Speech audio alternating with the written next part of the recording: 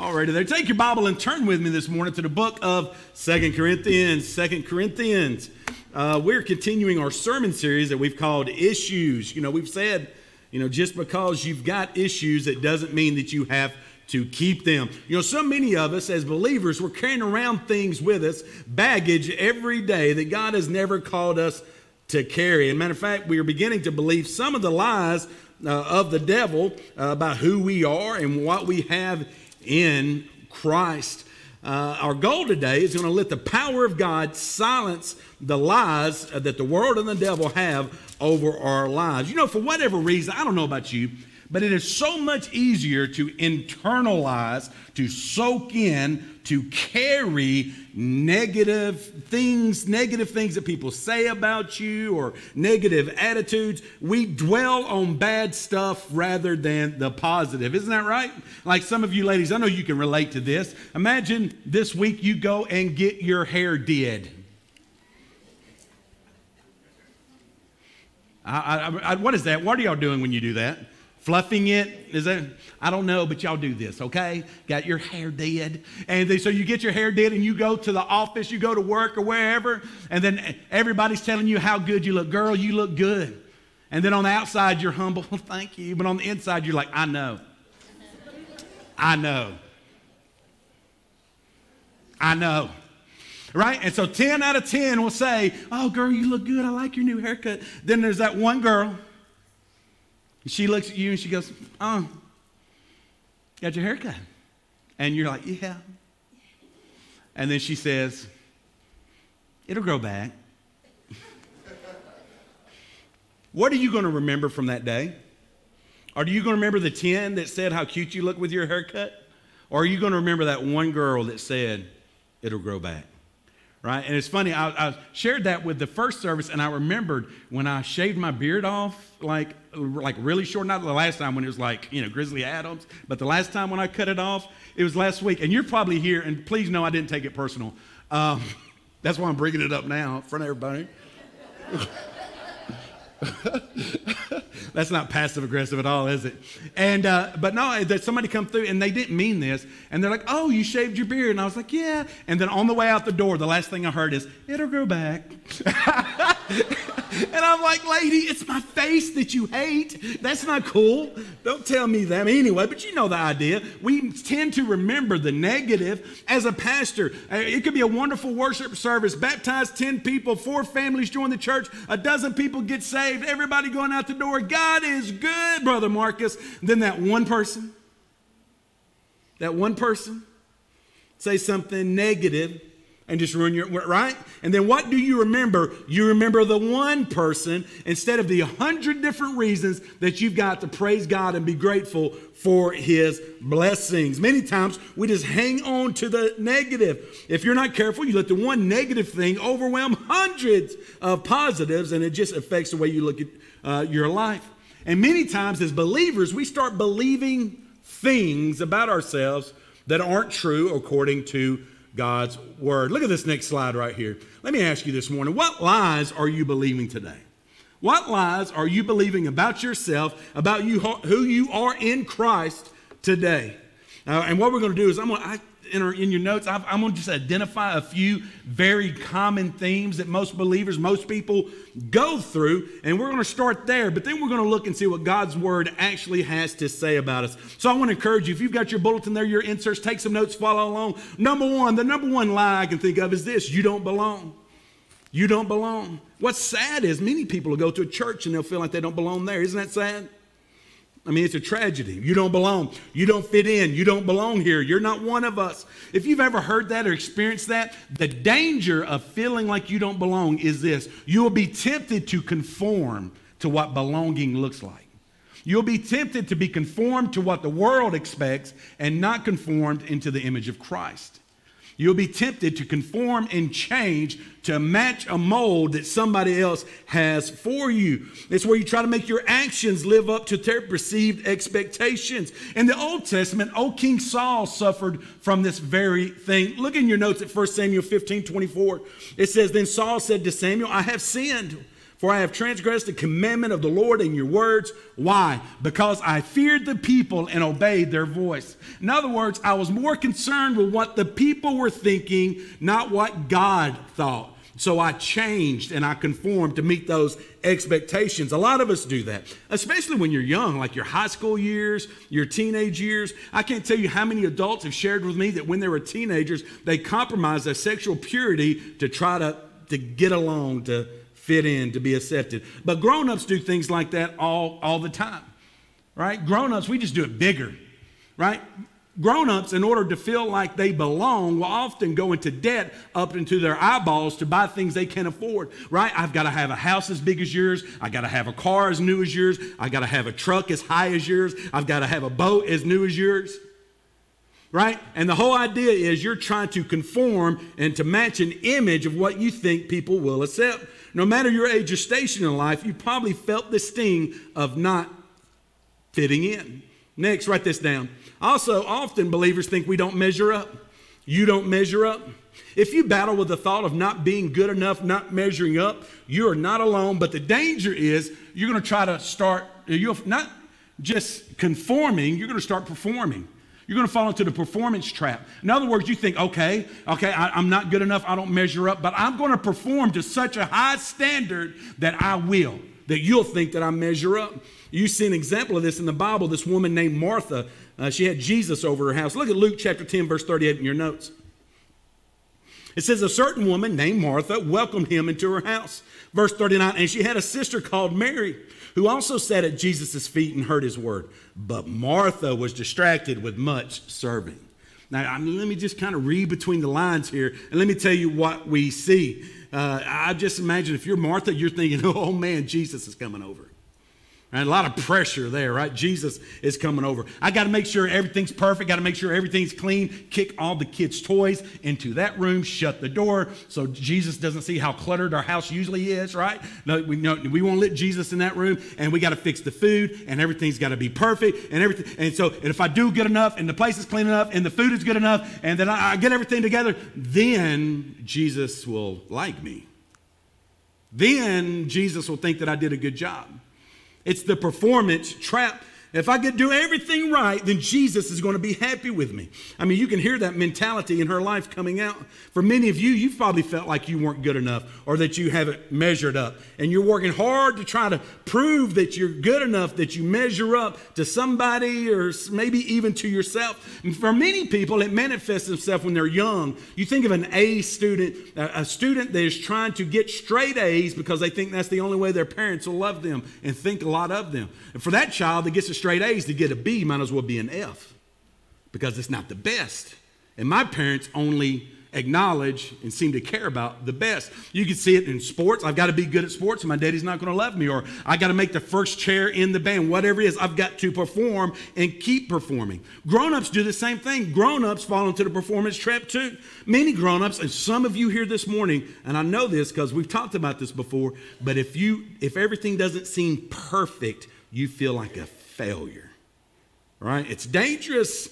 I know so many men that want to be the perfect provider. They're working so hard to provide, to make more money for their family, when the reality is the family doesn't want more money, the family wants more of them. But they've fallen into the performance trap. I got to do. I battle this too. I battle this personally in my own life. I want to be a perfect pastor, just the best preacher. I want to preach the perfect sermon. But some of you have been coming long enough. We all know that's not happening. Amen? It's a trap. Even me, you want to be the perfect parent, the perfect dad. I remember wanting to teach my children, you got to be strong. Don't be afraid of anything. And my kids were terrified of wasps, or as Scott calls them, waspers. Them waspers. Scott shared with us a couple weeks, he's so scared of wasps that when he sprays them at his house, he does it inside his truck. He drives around his house, rolls the window down, sprays the wasps and squeals and rolls the window up. That's a true story. I'm not making that up, am I? All right, and I shared this earlier, but Scott doesn't know this, but many years ago, me and him used to travel and play music together. My family was with me, and a wasp got after Scott, flew by Scott, and he said, ah! I mean, he squealed, like a girl, amen? He squealed, high-pitched.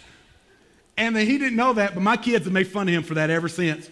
And so they did. My 10-year-old girl was like, man, I thought I was scared of wasps. I'm telling you, Scott's really scared. But my kids were deathly afraid. Anybody afraid of wasps? Be honest. Be honest, Scott. Raise your hand. Good job. And so, listen, my kids were scared. So one would fly by and they'd want to go in. You know what I'm saying? Oh, there's a wasp. And I'm like, no, there's nothing to be afraid of. And that wasp isn't going to bother you. And even if that wasp stings you, is it going to be that? You're not going to die. It won't hurt that bad. You know, I'm trying to teach them to be strong. Don't be afraid. One time we were out on a lake and I was paddling a little flat bottom boat. We're all in there together, had a little pair of like basketball shorts on and a t-shirt. And then that wasp, that devil wasp, came in and it went up my britches, my shorts, and got me in the fleshy part inside of my thigh. You know what I'm talking about? Like that. That thing stung me, and I just went. And then like Alicia's like, what's wrong? And I was like, it's wasp stung me. And then she's like, oh, does it hurt? And the kids are looking at me, and I'm like, little tear. I said, I'm just trying. So, and then I didn't realize it, and the boat was just going in circles. It was going like that. Listen, we fall into the performance trap. I've got to perform. I've got to be good enough. Got to be strong enough. I got to be manly enough. I've got to be woman enough. Many people struggle with feeling like they don't measure up. The next lie is this, write this down, that your life doesn't have meaning. So many believers have a difficult time finding beauty in ordinary life serving Jesus. But many who have been rejected or abandoned, they hear that voice. Your life doesn't matter. Your life doesn't have meaning. You don't feel worthy. And so what happens is many times they don't feel like they have meaning. They don't feel like they have worth. So they find somebody they think that gives them meaning and gives them worth. You might be able to relate to this lady. This is the woman that was talking to Jesus at the well. Look at it in John chapter 4, verse 17. It says, the woman answered and said, I have no husband. Jesus said to her, you have said, well, I have no husband. For you have had 5 husbands, and the one whom you now have is not your husband, and that you spoke truly. Listen, to me, it's obvious when I read that this woman is trying to find significance and love and meaning in these other men. She was looking for something in these relationships that she could only find in Jesus. Some of the most wonderful women I know cling to some of the most god-awful, terrible men you've ever met. Have you ever seen that? You know her and she just loves the Lord and she has her act together. Then you meet him. Him? This is the guy that you're putting up with all that mess from, right? I have no issue with tattoos, but it's the kind of guy you imagine has like it misspelled, right? His name's Frank. It just says rank or something. You know what I mean? This is the guy. Many godly women and godly men are seeking their lives into a relationship that God does not want them to have because they think he makes me feel special. He gives me meaning. If I could only have him, if I could only have her, then I'm complete. When the truth is, God's word teaches us we're only complete in Christ. And what you do is you sink into this codependent lifestyle that will cost you more than you ever know unless you discover who you are in Christ. So what we want to do today, we want to shut the door on the lies of the devil, the lies of the world, and forget about all this emotional baggage that we're carrying around with us and get rid of them and let God's word speak to us. Because you're not who other people say you are. You are not what the devil says you are. You are who Christ says you are. So we're going to be looking at 3 different things. And these things are what we find when we're in Christ, or in the Greek, on Christos. When you're on Christos, in Christ, this is what you find. Number 1, write this down. You find forgiveness. You find forgiveness. You don't have to conform to the world. You need to understand that you're forgiven. Now look in your Bible, 2 Corinthians 5:17. It says, therefore, if anyone is in Christ, he is a new creation. Old things have passed away. Behold, all things have become new. In Christ, you are forgiven. All of the old filth, junk, sin, dirt, stuff that you used to do, it's gone. It never happened. In God's eyes, it's cast into the sea of his forgiveness. You're a brand new creation. The problem is, for so many of us, God forgives us, and then we never forgive ourselves. God forgives us, but we never forget. I've done this in my own life. Sometimes you start thinking about maybe who you used to be or maybe things that you used to do, and you have regret and you start feeling that guilt, you just bring it back. And the Word of God says that when you give your heart to Christ, you're a new creation. And many times what we do, we take the old guy and we bring him back. And we almost start living like the old guy. I don't mean the sin or anything. I just mean we're living with that guilt and we feel like that's who we are. That's not who we are. That's who we were before we knew Christ.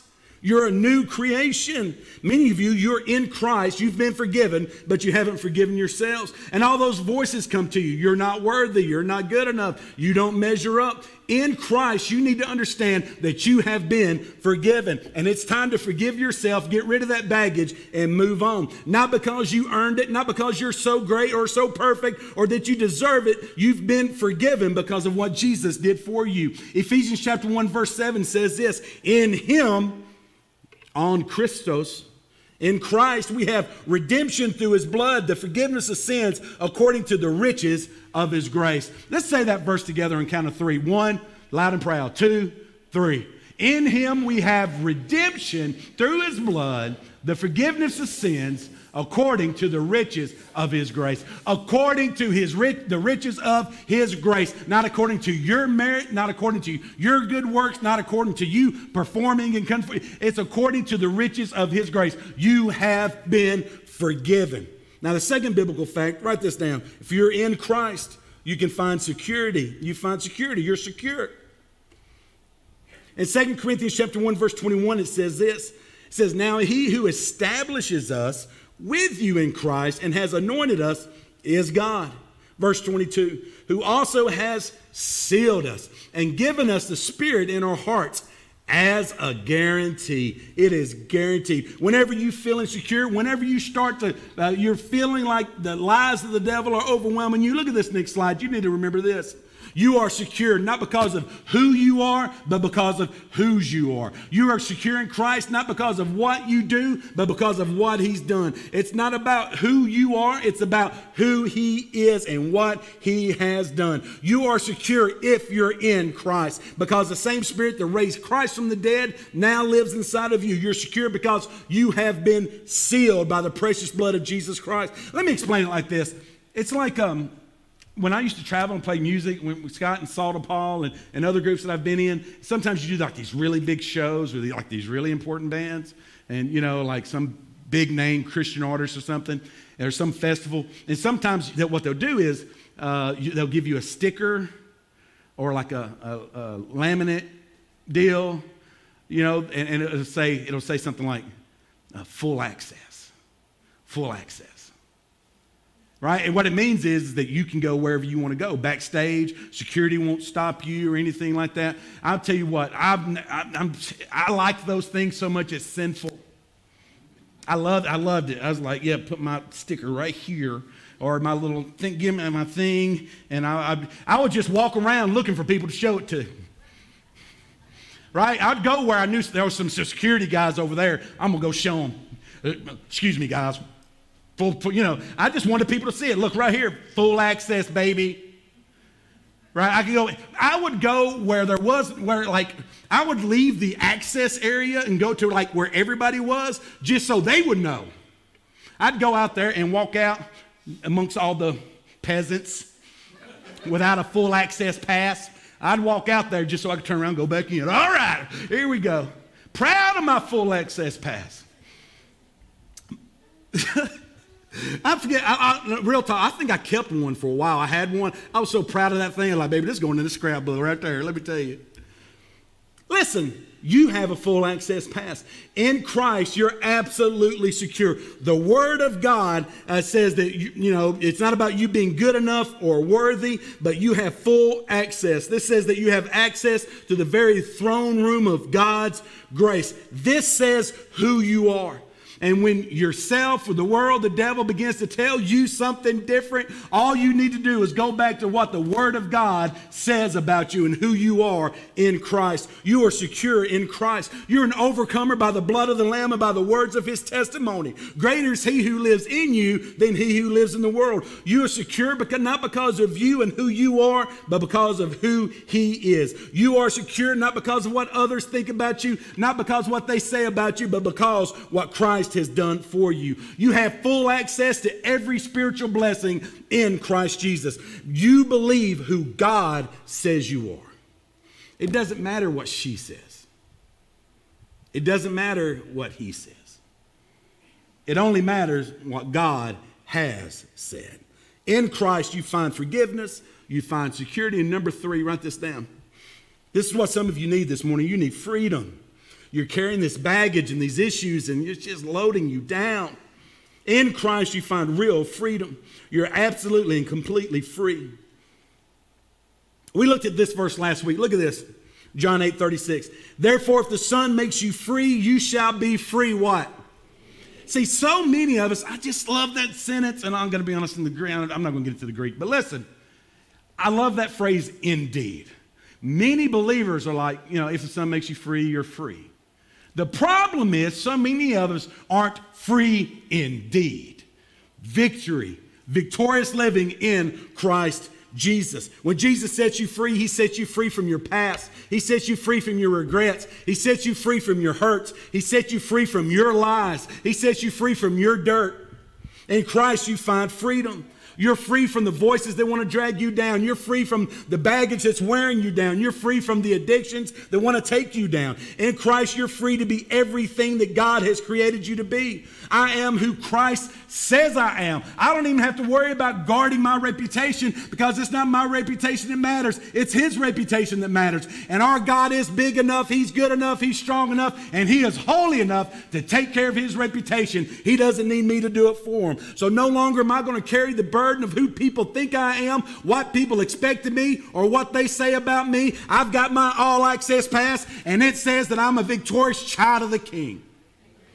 No longer do I have to conform to the world or perform to its standards. Never satisfied. You try that. You fall into the performance trap. Today's performance won't be good enough for tomorrow. You change to be like the people around you, they're just going to change again. It'll never be enough. You can be free. And if you're tempted into sliding back and believing what the devil and the world says about you when you're in Christ, maybe that you can't be forgiven, that you can't be secure, and that you can't really have freedom, remember this verse, 2 Corinthians 10, verse 5. Paul says, casting down arguments and every high thing that exalts itself against the knowledge of God. And then it says, bringing every thought into captivity to the obedience of Christ. The Word of God, His Word says that you're forgiven, you're secure, and you're free when you're in Him. And if the Son sets you free, you are free indeed. You do not have to live life with all these baggage and all these issues that are dragging you down. You can have freedom and security and peace in Christ Jesus, on Christus. Are you in Christ? Or is God speaking to you and you know that you don't have that, and that's why you don't have that security, you don't have that forgiveness, and you don't have that freedom? Let's pray. Let's pray. Father God, we ask that just right now in your presence that you would do a work here amongst your people and others, God, that only you can do in a very real way. Listen, every head bowed, every eye closed, no looking around this morning. Just assume a posture of prayer. Be respectful of those around you. Listen, as you kind of reflect, you're here, you know that you're saved. Maybe that sentence describes you really well. You know that you're free, but your life, the attitude of your heart, the posture of your life doesn't reflect that you're free indeed. You know that you're saved, but you've been just believing the lies of the devil that you don't belong, that you're not good enough, that you don't measure up. It's time for you to find healing this morning. You need to replace the lies that you've been telling yourself with the truth from God's word. If those of you here this morning, every head bowed, every eye closed, there's those of you this morning, and maybe there's just something going on, there's some issues, some baggage, and you just want to say, Pastor Marcus, will you just pray for me? Pray that I'll be healed from this emotional or spiritual baggage that I'm carrying around, my issues. Pastor Marcus, will you pray? I don't just want to be free. I want to be free indeed. And there's something you just want to lay it at the feet of Jesus. Listen, every head bowed, every eye closed. I just want to pray with you. If that's your prayer, will you slip your hand up at your seat right now? All over the sanctuary. I said, all over the sanctuary. Let's pray together. Father God, I just pray for every spiritual need, every emotional need. God, that you'll forgive us of our sin. God, you'll forgive us for focusing on things that aren't true and ignoring who you say we are in your word. God, give us the wisdom to focus on your truth. Help us to live a life of forgiveness. Lord, help us to forgive others. God, help us to forgive ourselves. Lord, help us to walk in the victory that you've given us. Lord, remind us again how much you love us and how special it is to be a child of the King. Thank you, Jesus. Listen, every head bowed, every eye closed. You keep praying this morning. For some of you, you know that you've never prayed to receive Jesus Christ. You're not saved. You know, there's that thing in your heart. You're thinking to yourself, I'm not good enough, and I don't measure up. And there's a lie that the devil keeps telling you. You keep telling yourself, I'm going to straighten up and come to Jesus. I'm going to clean up and come to... You're like Martha. You're getting busy with preparations. You're forever preparing to get saved and never surrendering your heart to Christ. There is nothing that you can do to prepare to give your heart to Christ. Do you feel unworthy? Do you feel undeserving? That's actually really good news, because that's the first step. The first thing that we have to do to give our heart to Christ is to recognize that we're sinners. If you don't recognize and acknowledge your sin, what is he saving you from? Do you know that you're a sinner this morning? Do you recognize your sinfulness?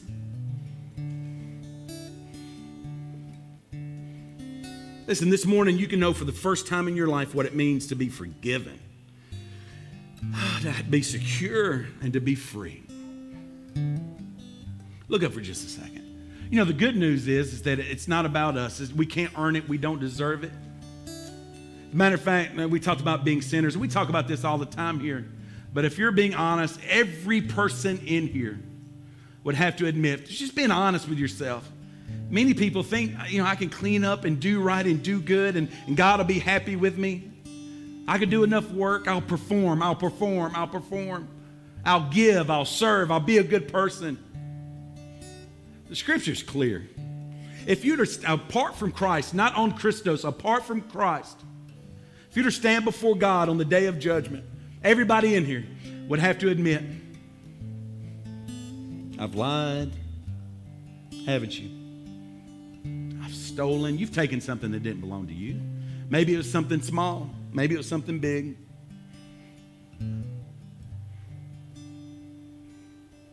You've used God's name in an unworthy manner. You know you have. That's blasphemy. God takes his name very seriously. The Bible says that all blasphemers will have their part in the lake of fire. That's how serious God takes his name. All blasphemers will have their part in the lake of fire. And if you're very old at all in here, you'd have to admit, Jesus said, when you look at a woman and you lust after her, you commit adultery with her in your heart. See, we always think that Jesus somehow came and lowered the standard and that sin is okay. Every time Jesus was confronted with an issue, he didn't lower it, he raised it. The Pharisees are like, oh, don't commit adultery. They're talking about the physical act. And Jesus says, no, man, it's your heart. If you look at a woman with lust, commit adultery with her in your heart. You've committed adultery with her in your heart when you look at her with lust. So if we're being honest, if you're just being real, if you stand before God on the day of judgment and you're not in Christ, you're going to stand there as a lying, thieving, blaspheming, adulterator at heart. And do you really think that God is going to find you blameless just because you've done some nice things? No. A holy, righteous God, our perfect judge, would never find you not guilty for that. And the truth is, perfection is a standard that you can't match, you can't reach. That's why you need Jesus. And you're like, well, I'm not worthy. You're not. That's what's amazing. Look at this verse. It says, for God so loved the world that he gave his only begotten Son, that whosoever believes in him should not perish but have everlasting life. That whoever, that's the most, that's an amazing word. Whoever. What's so amazing about it is that means you. And that means me. Whoever. Brother Marcus, you don't know what I've done. You don't know what I've seen. You don't know where I've been. Doesn't matter. None of that matters. All that matters right now in this moment is you know I'm a sinner and I need to be forgiven.